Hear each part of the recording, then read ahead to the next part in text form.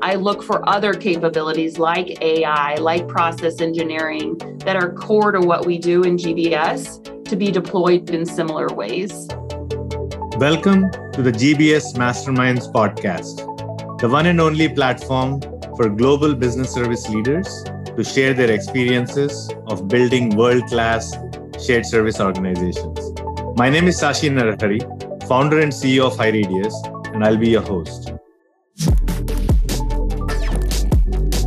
Today, I'm honored to host Tracy Schaefer, a shared services leader with 20 years of experience across companies like P&G and Conagra. In her 20 years of experience in Conagra, she switched through various leadership roles. Tracy is currently the Vice President of Global Business Services at Conagra.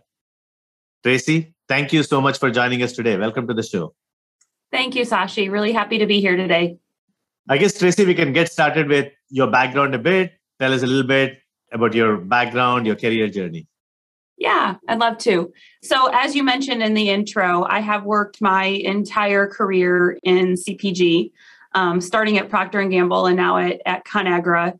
I have a real strong passion for CPG. I get a lot of inspiration from seeing those products on the store shelves and in the homes of family members, and forcing my friends to use those products is a big driver for me. About 15 of my years here at Conagra have been spent in finance and accounting.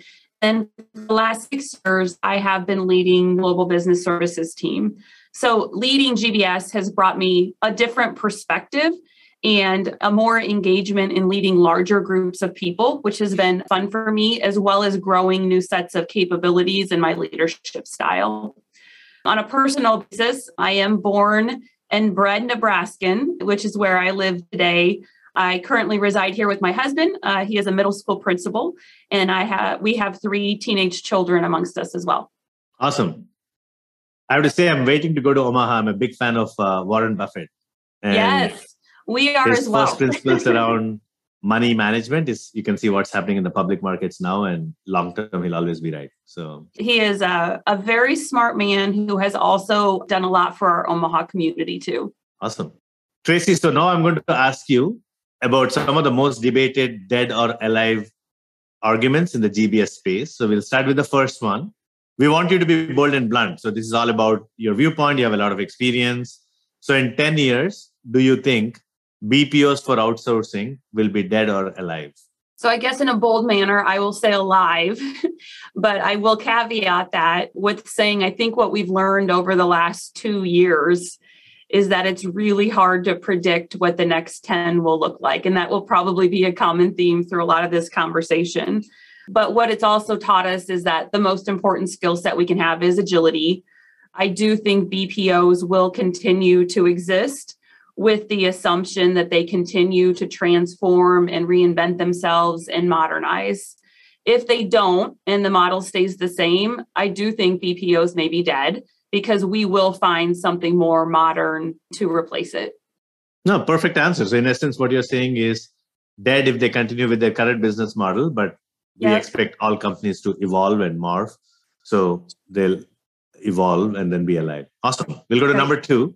Yep. In 10 years, will large centralized service centers be dead or alive? Especially given the COVID effect of work from anywhere. You mentioned about you being in Omaha, you might have workforce. What do you think? Is the current business model of large service centers be alive a decade from now? I would go with a really strong dead on this one.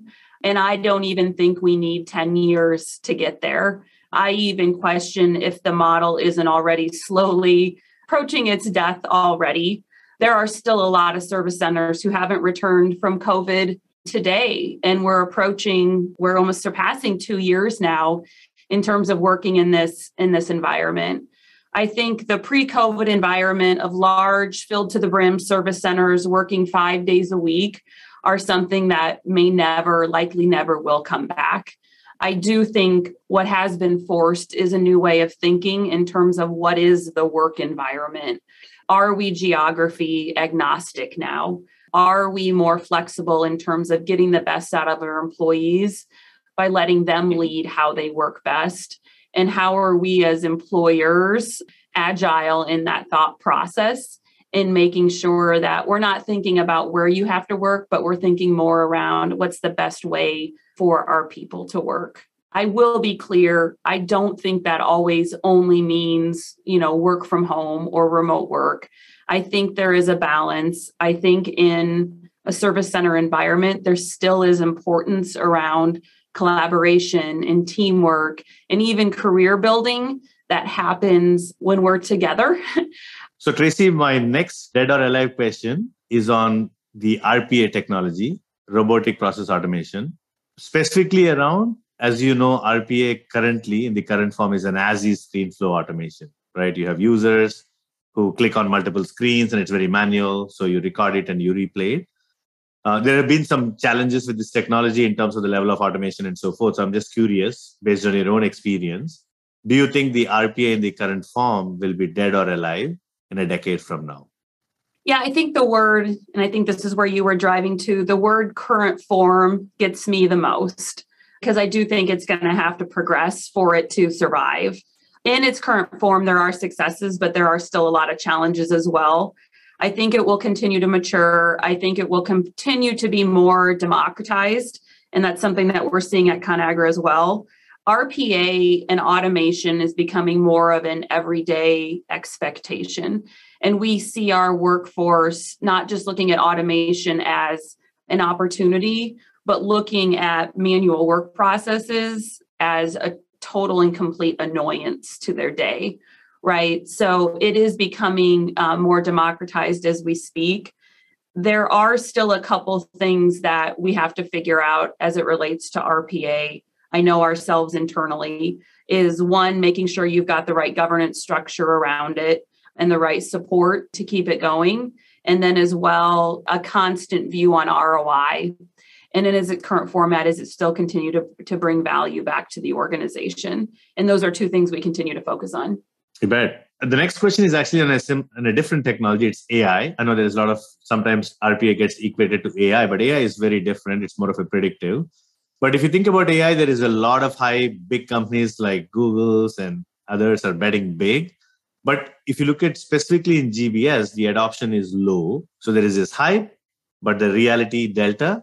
What do you think 10 years from now about AI as a technology, specifically in GBS? Yeah, I would also say alive and matured here as well. I agree with you on the difficulty in adoption in GBS organizations. I think we're going to have to get better at showcasing its true worth and solid, hard ROI.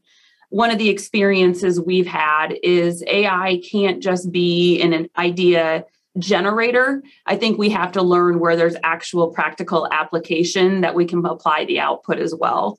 And some of it may be more the human behavior towards AI than the technology itself. But I still find we internally spend a lot of times, oftentimes debating the algorithm to the 10th decimal versus truly understand how we're going to use the output once we do have it and once we do have alignment.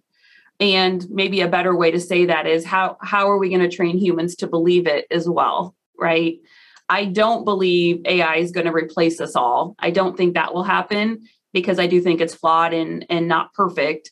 But I do think we're always going to need humans to help bring us along. AI will have a role, but so will we.